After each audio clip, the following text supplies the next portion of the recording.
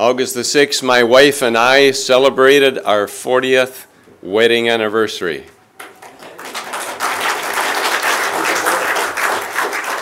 It was a very blessed weekend of reflecting on God's faithfulness.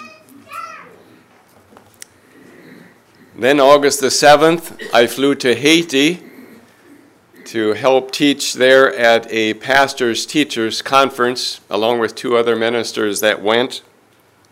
160 pastors and teachers from Haiti there. Some walked an hour and a half to the meeting. It was a very blessed time.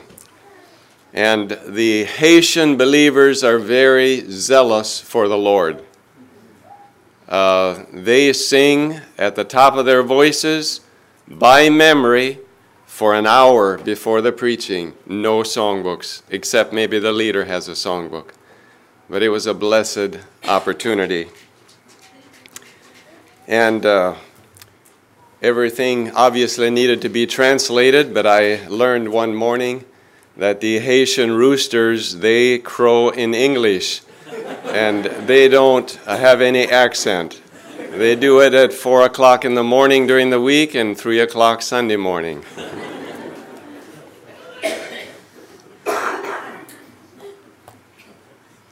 Another real highlight was a burden God laid upon my heart to visit the witch doctor next door to the mission compound. Madame Mosey, a lady, 72 years old. I had a burden to go share with her about the importance of receiving Jesus Christ. Unfortunately, we didn't have a good translator at that point. None of our translators we had earlier. But I asked her if I could pray with her right in her house, and she said yes. She has a soul. So I pray, she really thanked us for coming. And I pray for another opportunity to perhaps visit her again.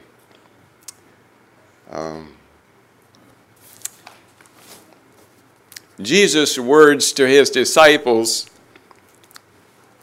in Matthew 18, unless you humble yourself like a little child, you cannot enter into the kingdom of heaven. What was Jesus meaning by those words? Recently, I was thinking about the words that Jesus shared in Matthew 18 and also the words that are shared in Psalm 46. And the question came to my mind, how do we humble ourselves like a little child and learn to know the power of God by being still? Taken from Matthew 18 and Psalm 46. In Matthew 18, verse 1, the disciples, they came to Jesus and they asked him, who is the greatest in the kingdom of heaven? Now, what did the disciples have in mind when they asked Jesus that question? Were they thinking that, wondering what they need to do to get into the kingdom of heaven? Were they wondering, are there levels in heaven and how can I get to the top? Jesus answered that question by going to the audience and getting a little child, setting that child right in front, in the midst of them. And then he said, truly, I say to you, except or unless you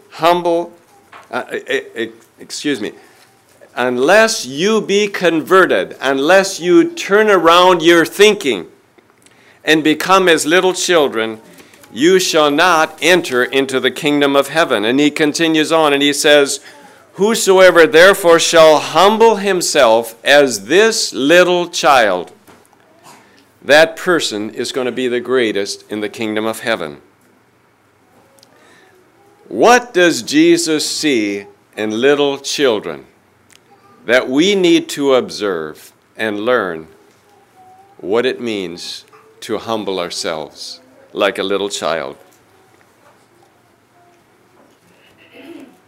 There are several things that came to my mind. Number one, a little child is completely trusting, believing, submitted to, and relying on someone else for survival.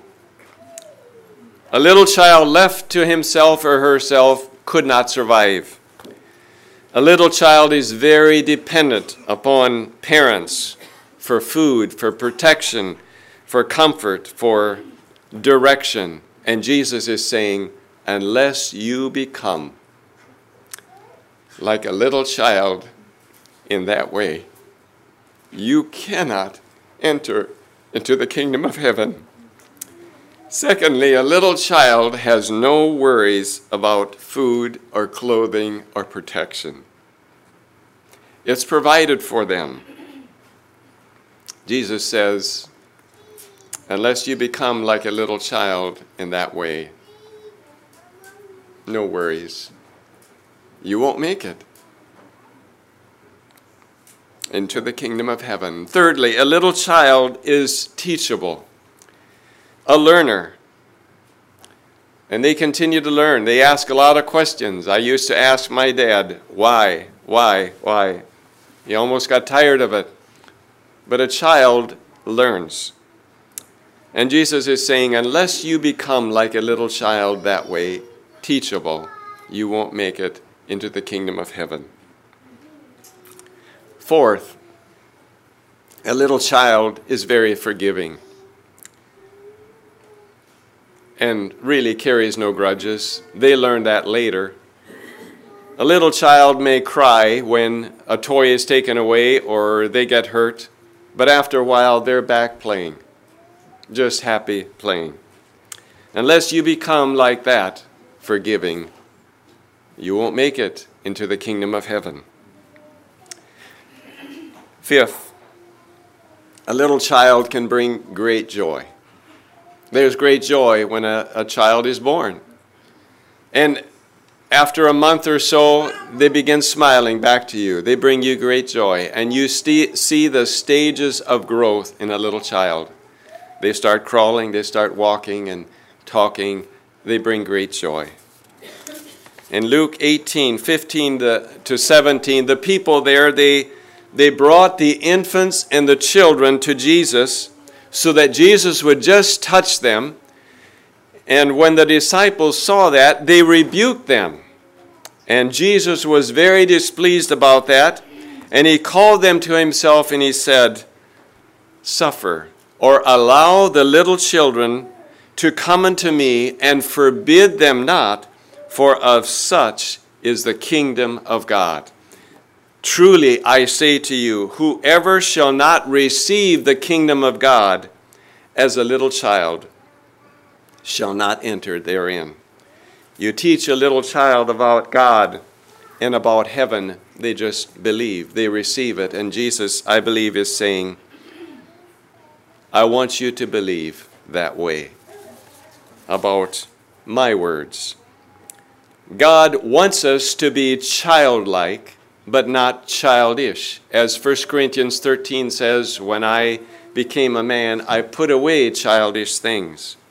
So a little child is completely trusting, believing, relying on, no worries, teachable, forgiving, no grudges, bringing great joy and believing and receiving the kingdom of God. That's the way God wants us to be. Now let's turn our Bibles to Psalm 46 there. Psalm 46 is a tremendous psalm in helping us to understand how to humble ourselves like a little child by getting a better understanding of who God is and how God asks us to relate to Him. A person's view of God determines how he or she will believe. What a person believes about God determines how they will live. A person who does not believe in God may not believe that there is a hell and a heaven or a judgment day coming where we need to give an account to God. The one who wrote Psalm 46 understands something about the mighty workings of God. In this psalm, God invites us to know him more and more and to believe that he is Lord of all, that he is in control of all. Psalm 46 tells us how we can know God by being still. Verse 10, be still and know that I am God. I will be exalted among the heathen. I will be exalted in the earth. And I really appreciate what Harry Foster shared a bit in an article about being still. We notice in Psalm 46, verse 1, it says about God that God is our refuge. He is meaning our shelter. He's our hope. And then it says, and strength, or our power and security. It says, a very present help in trouble. I mean, he is easy to find. He is available. He is right there during times of that trouble, meaning tight places or adversity or affliction. Then he says, therefore, now because of that, will we not fear, though the earth be removed, though the mountains be carried to the midst of the sea, though the waters thereof roar and be troubled, though the mountains be shaken with the swelling thereof, Selah. Stop and think about that. Because God is our hope and our security, we do not need to fear even if things around us seem to be falling apart. And then he says in verse 4, there is a river, the streams whereof shall make glad the city of God, the holy place of the tabernacle of the Most High. That river, to me, speaks of a refreshing hope, kind of like Psalm 1 says about the person or a tree that is planted by the river of water, brings forth fruit, leaf will not wither. Whatever that person does, it's going to prosper as that person delights in God's law and meditates day and night on his word. Verse 5, God is in the middle of this holy place of the Most High, ready to help. Verse 6, the heathen raged, but when God speaks, the earth melts, or in other words, the people tremble. Then in verse 7 is a very important and a powerful verse. It says, the Lord of hosts is with us. The God of Jacob is our refuge, Selah. Stop and think about that. Then he invites us to come and see the works of the Lord. What desolations or what ruins and wonders he does in the earth. You know, he makes the wars to stop. He breaks the bow. He cuts the spear apart. He burns the chariot in the fire. To me, that is saying that God can make people powerless in their own strength. Because of that, verse 10, because of all that God can do, verse 10 and 11 are two key verses in this psalm. Be still and know that I am God. I will be exalted among the heathen. I will be exalted in the earth. And then the next verse, the Lord of hosts is with us. The God of Jacob is our refuge, Selah. We notice verse 7 and 11 are exactly the same words. Lord refers to the commander-in-chief who has no equal. There is no one equal to God. He is above all. And then hosts, a lot of persons, the hosts of heaven which cannot be conquered or defeated.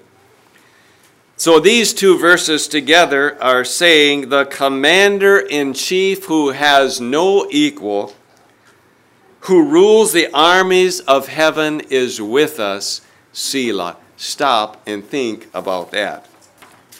Now, what does it mean to be still and to know that God is God? There's several examples in the Bible where God's children went through experiences where they needed to learn what it means to be still and to let God show himself powerful. One example is in Joshua chapter 6.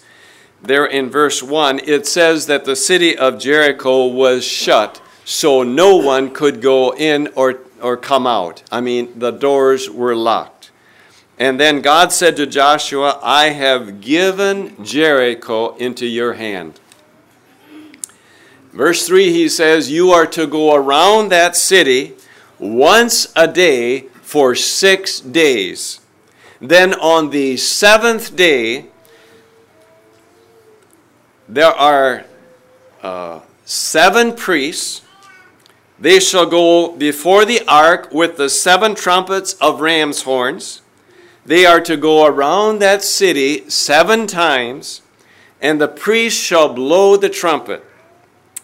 And when you make a long blast with the ram's horn, and when you hear the sound of the trumpet, all the people are to shout with a great shout, and the wall of that city shall fall flat. That is what's going to happen, is what he was saying. Joshua 6:10 is a very important verse about being still and knowing that God is all powerful and in control. Joshua told the people during the first 6 days, here in Joshua 6:10, he says, you are not to shout. That was the first instruction. Secondly, you are not to make any noise with your voice. Thirdly, not one word shall come out of your mouth until the day that I tell you to shout. Then you are to shout. Now, that is a good example of being still and knowing that God is all-powerful. Be still here does not mean that they were to be paralyzed. It does not mean that they were to be idle. It does not mean that they were to do nothing. Being still, their silence was an activity of faith. Every day for 6 days, they were to get up early and they were to march around those city walls. And as they walked, they needed to walk in complete silence.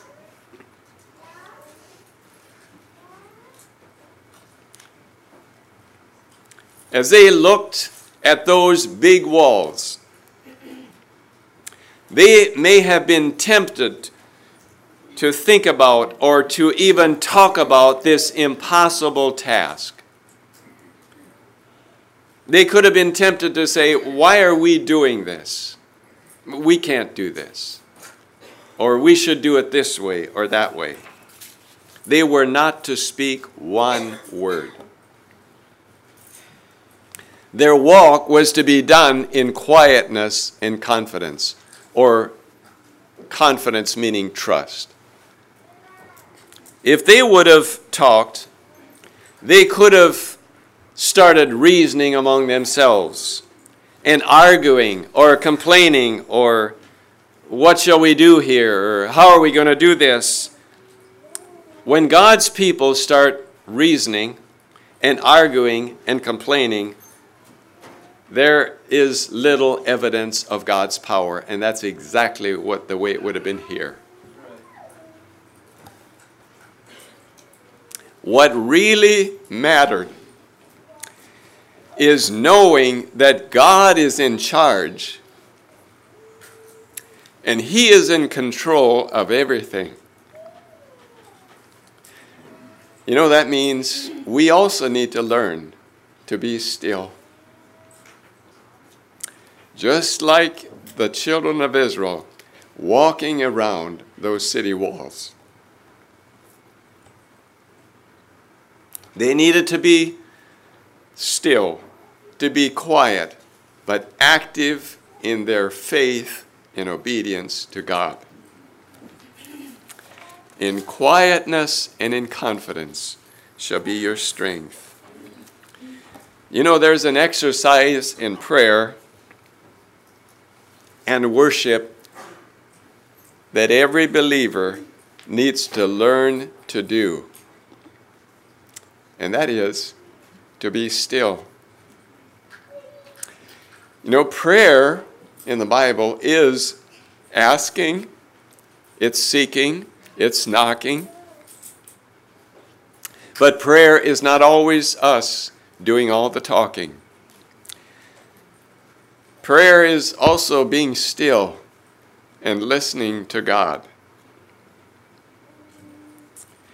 In your personal time with God, how much time do you spend just being still, just marveling at salvation, at God's Word, at His power and greatness and miracles?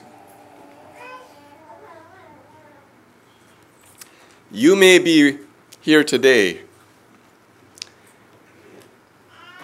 walking around some impossible walls.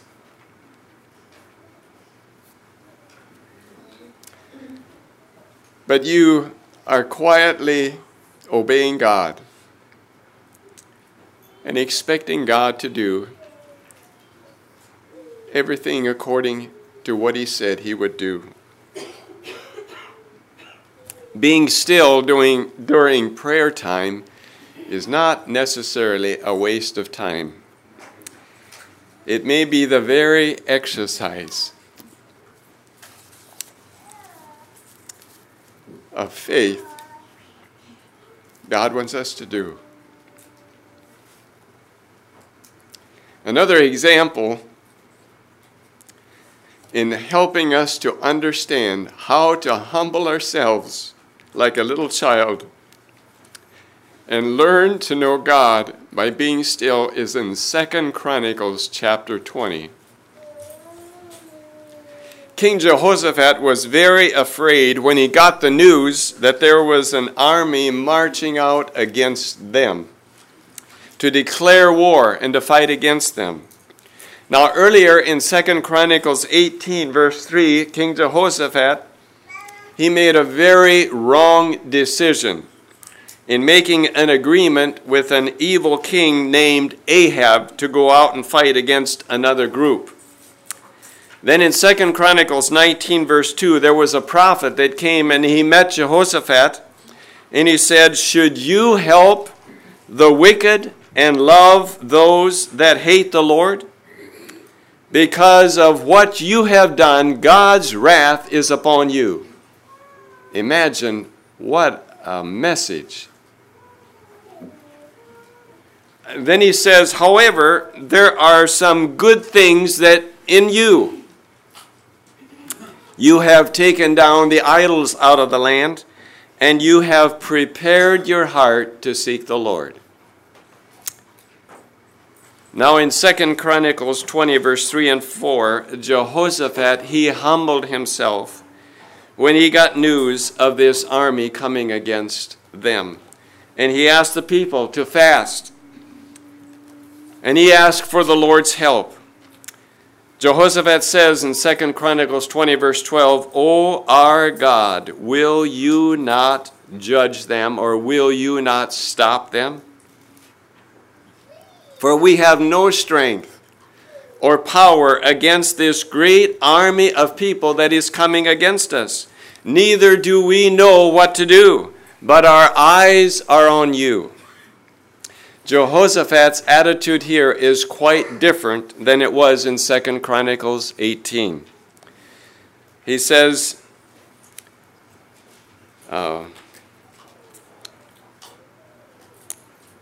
Jehoshaphat is saying, "God, we cannot win this battle without your help." He is humbling himself, and he is admitting his own lack of strength.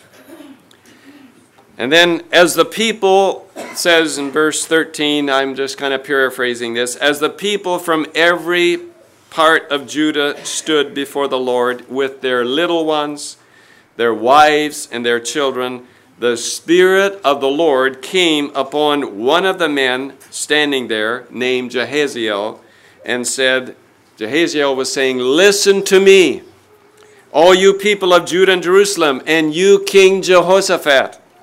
The Lord says, don't be afraid or discouraged by this great army, for the battle is not your battle, but it is God's battle.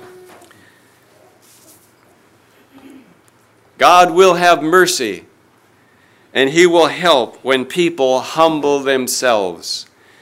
And they simply admit to God, God, we cannot do this in our own strength. And he says, tomorrow you go out and you fight against them. Verse 17, you will not need to fight in this battle. He says, set yourselves. That means take your places. Stand still. In other words, be still. And see the salvation of the Lord, or see the deliverance of the Lord. Don't be afraid or discouraged. Tomorrow you go out against them, for the Lord will be with you. Verse 18, Jehoshaphat, he bowed his head with his face to the ground, and all the people of Judah and Jerusalem there, they fell before the Lord, worshiping him. Some of the people, they stood up to praise the Lord, God of Israel, with a loud voice. The next morning they rose up early, and Jehoshaphat stood before all the people, and he said, believe in the Lord your God, so shall you be established, or he will give you victory. Believe the prophets, and you will prosper. So in verse 21, Jehoshaphat, he talked with the people. He appointed singers that should praise the beauty of holiness. They went out before the army, and they were just simply saying, praise the Lord, for his mercy endures forever. Imagine winning a war by just simply praising the Lord. But you know, we also can win the war, the battle against Satan, by praising the Lord. There are two things he doesn't like, is when believers pray and when believers sincerely praise the Lord. So in verse 22, they began to sing and to praise the Lord, and the Lord caused these armies that came out against Jehoshaphat to simply fight among themselves, and they destroyed each other. There was not one of their enemies that escaped. Verse 27, the Jehoshaphat and the people of Judah and Jerusalem, they returned to Jerusalem with great joy because the Lord had given them deliverance from their enemies. Verse 29, when the surrounding kingdoms heard that the Lord himself fought against the enemies of Israel, the fear of God came upon them. Imagine what an impact that could be upon the world today. If the world would see how God fights for his people. There are enemies we are against. It says in Ephesians 6:12, we are not fighting against people of flesh and blood, but against persons without bodies, the evil rulers of the unseen world, those mighty satanic beings and great evil princes of darkness who rule the world, and against huge numbers of wicked spirits. And Ephesians 6 goes on to say how we need to be equipped with the whole armor of God to battle against these enemies. Like Jehoshaphat, we cannot win over our enemy in our own strength and in our own power. We need to humble ourselves like a little child, to totally trust in our Heavenly Father for his provision, for his protection, for his direction. The third example in helping us to understand how to humble ourselves like a little child and learn to know God by being still is in John chapter 2. there was a wedding in Cana of Galilee. Jesus' mother was there. Jesus' disciples, Jesus and his disciples were also invited to this wedding. And it seems that Mary may have been somewhat in charge of the food at this wedding, because she knew when the wine ran out, when the ruler of the feast was not even aware of it. Mary came to Jesus and he said, "They have no wine." And Jesus said, literally translated, it's this: "What is that to me and to you, woman? My hour is not yet come." Now that, when Jesus was speaking to his mother, and that word for woman is no word of disrespect. In fact, it is a word of deep respect. How many hours do you think that it was before Jesus performed this miracle of turning the water into wine? When was his hour come? In verse 5 is a very important verse. Jesus' mother said to the servants, "Whatever he says to you, do it." That is the key. When Mary said that, she was making it very clear that she is no longer in charge. I am leaving it and I am relying on the Lord Jesus. She did not get anxious or worried because they were out of wine. She simply humbled herself by admitting, "Jesus, you take charge." She learned to be still. She didn't become anxious or worried or try to figure out how to get out of this predicament. When Jesus saw that Mary had given the whole situation over to him, then and only then was his hour come to work. How many times does God do the same thing for you or me? We struggle, we fuss, we may worry, we may complain about a situation that we are in, but God is waiting for his hour to come to work. When we will say, "God, I don't know what to do. Would you do it? God, you take over.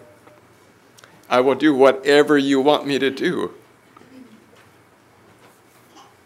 There were 6 water pots standing nearby, and Jesus said, "Fill the water pots with water." And it says that they filled them to the brim. That's called brimful obedience. The servants did not say, "We need wine, not water." They did not ask, "How full is full?" They filled them to the brim, as full as they could make them without spilling them. Then Jesus said, "Now take some and give it to the ruler of the feast." When the ruler of the feast tasted it, he wondered why this was the best was saved till last. You know, when we humble ourselves like a little child in trusting God and learning to be still and let God be in charge, he does it better than what we can do it.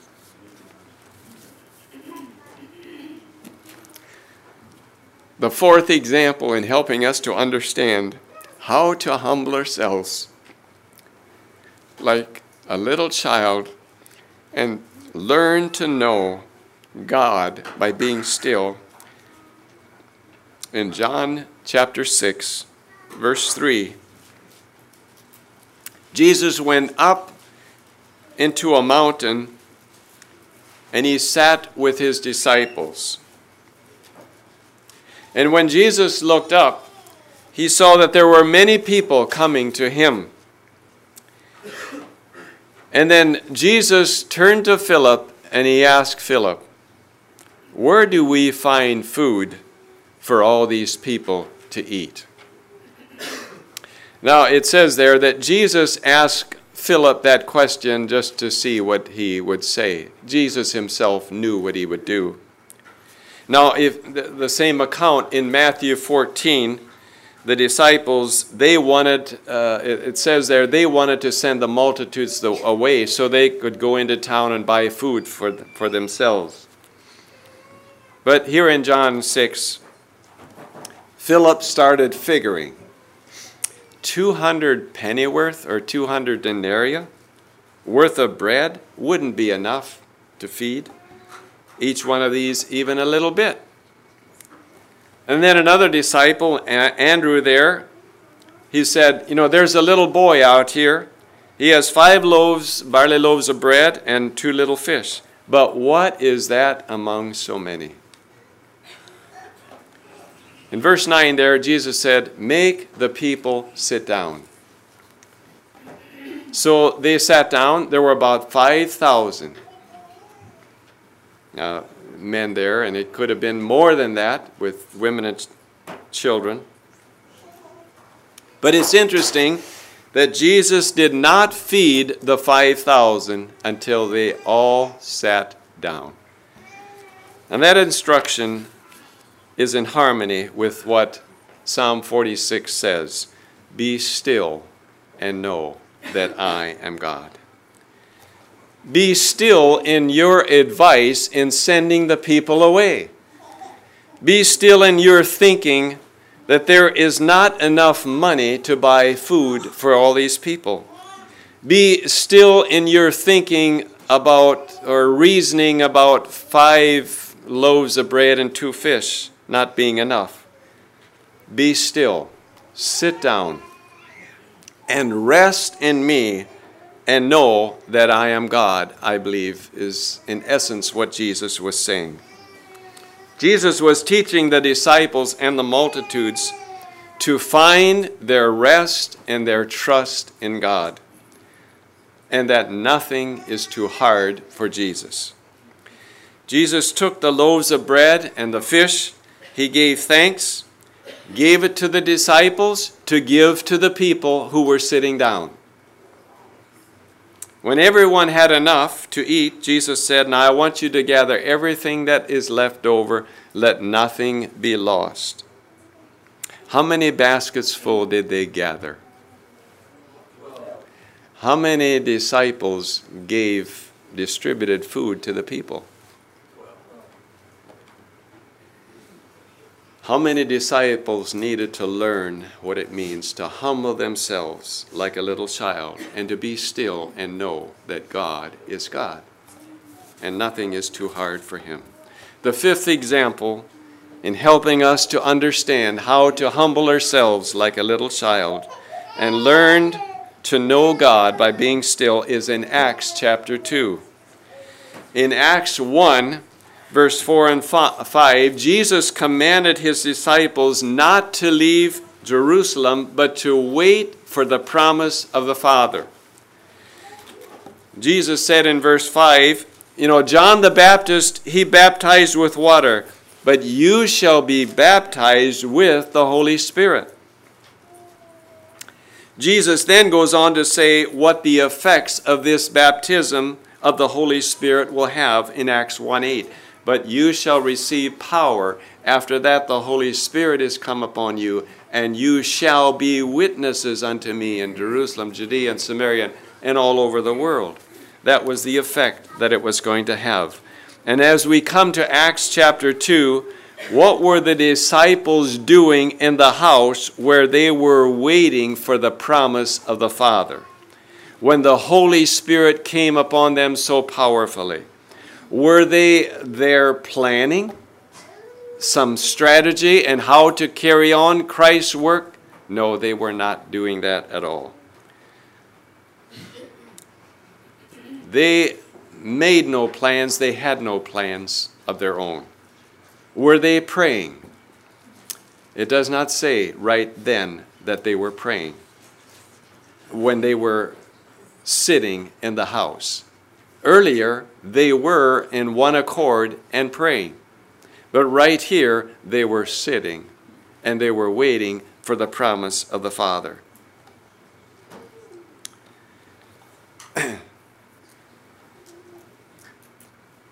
It says they were in one accord on the day of Pentecost. They were in the house sitting. They were sitting and waiting on the promise of the Father.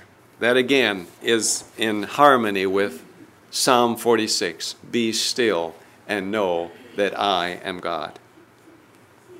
The disciples here were learning what it means to humble themselves, to totally trust God, to make the next move. They weren't going to do it on their own.